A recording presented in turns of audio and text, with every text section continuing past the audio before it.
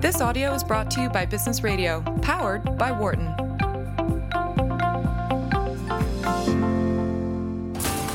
And now, from the Fort Mason Center in San Francisco at SOCAP 2018, where impact investors, social entrepreneurs, philanthropists, business leaders, and innovators from across the world have gathered to share ideas and formulate actions that will drive positive social and environmental change. This is a Business Radio special presentation of Dollars and Change. Here are your hosts, Catherine Klein and Nick Ashburn.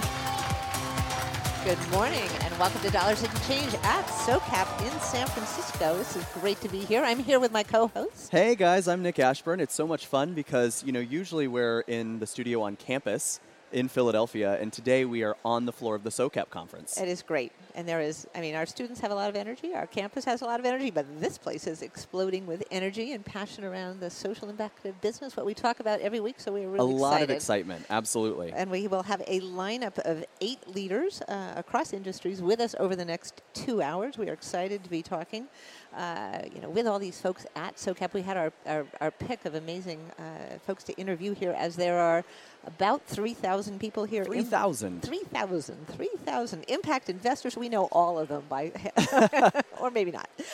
3,000 impact investors, world-class entrepreneurs, cross-sector practitioners working across the nonprofit sector, the for-profit sector, all about driving positive social impact. So it's a great place to be. Such a great place to be. All right. So without further ado, talking with our next guest, Tom Mitchell, Managing Director at Cambridge Associates.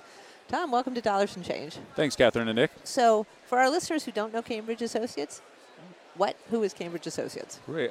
Cambridge Associates is a global investment advisory firm, and we started about 45 years ago in the U.S., largely working with college endowments and foundations at that time, really helping think about best practices around institutional portfolio management. And that's really expanded over the years. We work with a global range of clients, endowments, foundations, families, pensions. I would say that relevant to SOCAP, we've always had clients that were focused on some level of responsible investing, but as that practice and market has evolved over these last 5 decades, and particularly accelerated greatly over, say, the last 15 years, we've built a dedicated practice around that. So I'm involved in what I call our mission-related investing practice, where we work with clients focused on sustainable impact and mission-aligned investing. And that's been keeps us very busy, and it's been a great part of our business. If you had to estimate how much of your business is mission-related, how many of your clients are mission-related, how much of the advising work you do is mission-related, what are you seeing? Yeah. So luckily for me personally, all the advising work I do is mission-related and impact-focused, so I really enjoy that personally. But at a business level with the firm, we have over 1,000 clients globally, and if we look at what our client activity is in this space, we have right now about over 130 are actually putting capital to work. So 13% actively putting capital together with intent for impact or alignment. I would say that another 7% are in very serious progress right now around strategy development and thinking about how to activate this in their portfolio. But it's hard to draw firm lines, because what you also see is just a greater awareness around the material value of sustainability and environmental factors, social factors. So a lot more of our clients and our research platform are saying, where's this materiality? Where are the risks that are out there and the opportunities when we're thinking about investing a global portfolio? So, I think that we're going to see just a much greater adoption of ESG, whether or not people want to do it for impact or mission alignment in general. And that's a strong trend that we're seeing across all our clients in the industry. And Tom, one thing that's been on our minds at the Wharton Social Impact Initiative is how organizations, whether you're a foundation, an investment advisor like Cambridge Associates, or a big bank, how you staff for this sort of new age of investing. And so what's your background, and how do you think about the skills that you need on staff to execute on these portfolios? It's a great question. I mean, I've been really fortunate. I actually came to Cambridge with a bit of a non-traditional background, so I'm a little biased to tell you that I think having a bit of a diverse background is helpful to be an effective impact investor. So I came from a world of community economic development here in the U.S. and moved into development finance outside the U.S., really focused on private equity and emerging markets and where you'd have a high impact and highly inefficient and in unformed markets even. And so I think that's been really helpful. Academically, I received an MBA, but also a degree in planning, focused on economic development. So I was really focused on sort of microeconomic decisions you do in a business school, like an excellent place like Wharton, where you say, how do you run a company effectively, but also looking at what's that policy interaction and what's sort of the regional economy around that. And that's been helpful for me as I've gotten with clients to even at least know enough to be dangerous, if you will, about affordable housing, about systemic investments into enterprises and how they'll connect to a region so that you can envision impact and then ultimately measure it. So I think from a staffing standpoint, what we see is having some of those skills important. We've been hiring in people that not only have MBAs but also degrees in environmental science or environmental management, can really speak a language of sustainability. We see our clients, say in a family office, hiring professionals in-house that also bring very specific deal experience or sort of life experience in certain regions or places that are important to them. So, that makes total sense to us in our experience. So it's something we're lucky to be able to do at a university, right? We have a phenomenal business school, but we have a lot of other great schools, and when we can get students who have that all, it's the great. Business part is critical, though. Like what I tell people is the impact and understanding that is critical, but let's not forget the investing piece, because at the end of the day, if you don't have the fundamentals and can't execute good investments, it kills a lot of momentum around doing further work. Yeah, right. Absolutely. And let's go back to you said something like 7% of your clients are considering impact, moving more towards responsible investing. I think, I don't think I'm putting words in your mouth. I'm curious about that journey. Who starts, who are these people who are these people, institutions that are saying, maybe we need to do more of this? Yeah, it's a mix of people that are kind of known in the headlines now. You see big foundations coming out with announcements of commitments to impact, and you also see a lot of activity in, say, the family office side. I think college and universities are probably a bit of a step behind, but still focused Seems on like it. Yeah, and pensions with large pools, thinking about things. But if you think about the foundations and families, I think that journey starts where there usually are people that are top decision makers or on a board, and they see this importance. There's the financial officers that say, look, this corpus we have drives the enterprise, drives our engine. So it's not just an investment exercise, but it's thinking about how are we being as effective as we can be with our capital, be it on the grant side or the investment side, or can we find things that we might get a Venn diagram overlapping that can be highly impactful. I think the journey starts, you tend to get these conversations with doubts and naysayers that have to be. So part of that exploration is, frankly, usually people that are more classically trained and more traditional investments say, what is this? I don't believe it. How can we get good returns? And so what we go through is really sort of a level setting of let's take decisions off the table and just learn together.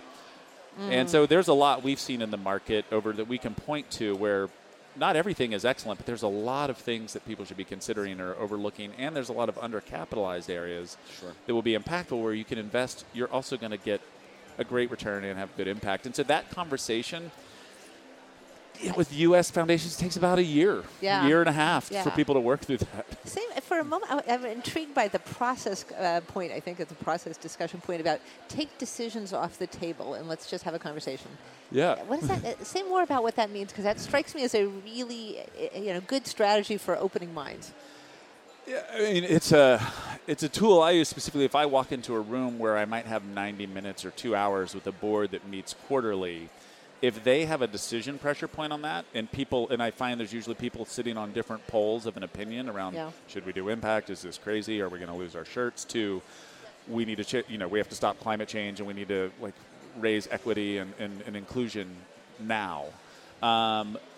If there's a decision around that, those people aren't going to agree in those 90 minutes. Sure. So I say, look, we're just going to learn together. I know we're at a committee meeting. We need to make decisions. There's the decisions we'll make, but around learning around this, let's just talk. And let's make sure you all at least have a common understanding of the way we see the world and try to bring them a robust view of the landscape and the potential. And that usually, I find, brings those poles closer together. And we can get somewhere in the next conversation when we actually have to start making decisions. Yeah. And Tom, one of the things I think a lot of people at SOCAP might know Cambridge Associates, specifically in the impact investing space, from the private equity benchmark that you all came out with several years ago. They may also know Cambridge from just private equity broadly, but if you're an outsourced CIO, you're thinking about it across asset classes. So in your work, is impact investing mostly still found in the private equity space or alternatives broadly, or is it you guys are really thinking about it, across the board? So, my job is to manage multi-asset class portfolios that are global in nature as far as where their exposure is, so public and private markets. I think that when you look I think most people, in particular to SOCAP, when you think of high impact or visible impact where you can get through, that generally tends to fall in the private markets, and some of my clients favor that as their primary driver of impact because they're primary providers of capital in that case. But I think there's a great misconception that you can't have impact in the public markets. I mean, every investment has impact. And whether you're intending to have a positive impact or not, it depends on where you get in that conversation and setting your strategy.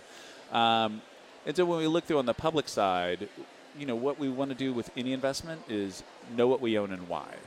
And so you have a very clear understanding of why you're invested in certain public strategies, debt strategies. People, get more excited about private equity and venture capital, but, fixed income and providing affordable debt to a lot of impact entrepreneurs or institutions and enterprises is critical. And so it's less sexy, if you will, but it's just as important to your endowment portfolio from a risk-adjusted return standpoint as to driving impact.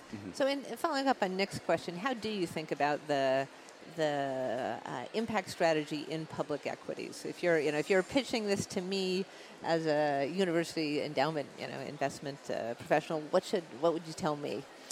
So when you get into those, so if I'm talking to a university endowment professional too, and you might have some of that skepticism around what are we talking about here? People say, well, how do you could be limiting your opportunity set? And in public markets, people tend to get wrapped up around benchmarks and tracking error.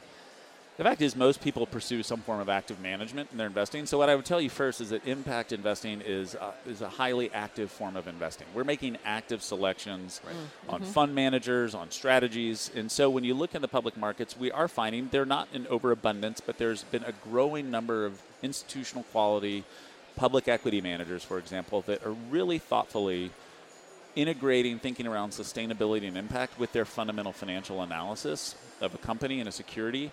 And so, frankly, what I want to do is find someone that will hold a high conviction, concentrated basket of securities and a portfolio for you that have real clarity as to what the drivers are for sustainability there or impact, and they're able to think through it in terms of how that will manifest in price over time. And so we're seeing that more and more now that, I would say 10 years ago it was harder to find those managers, but because of the work that's happening in business schools and the people that come out of places like Wharton that become portfolio managers, there's just a different thinking around that right now than there was, 15 years ago. And are the data, whether it's the prevalence of data or the quality of data, is that helping too? Yeah, absolutely. We're just in an amazing world of big data in general. So I think, investors can never have enough information to help process a decision. So I think it is the data. I think it's also just the actual money manager or an investor also needs to know the questions to ask. So the data can help to some degree, but there's imperfections in measuring companies across these. But it's what does the data tell you? What questions should you be asking? And what doesn't make sense, you should dive in deeper. I think how you use that data matters as well. Great. So we have to wrapping up just in a moment. We're talking with Tom Mitchell, Managing Director at Cambridge Associates. So, Tom, last question for you. One of our first guests this morning was Hadiya Mujahid, who's the founder and CEO of HBCU VC, working with HBCUs. We're obviously at a university, at the Wharton School of the University of Pennsylvania. From your perch, you've been in this for a long time. You're in a great position to have influence and to focus on impact. What would you tell students or tell us in educating students? Like, if this field is going to continue to grow, we need students who are trained in what? We need students to go into what? Well, in this field, I mean, I think you have to know whether you're an entrepreneur, right? So if you're an entrepreneur and you've got those tendencies and you've got that makeup, right, then you need to pursue that to its fullest, because I think ultimately entrepreneurs and social entrepreneurs are going to drive the change. If you're where I don't have the entrepreneurial skills, maybe I don't have the fire that I had when I was younger and did some entrepreneurial things, but learned from that.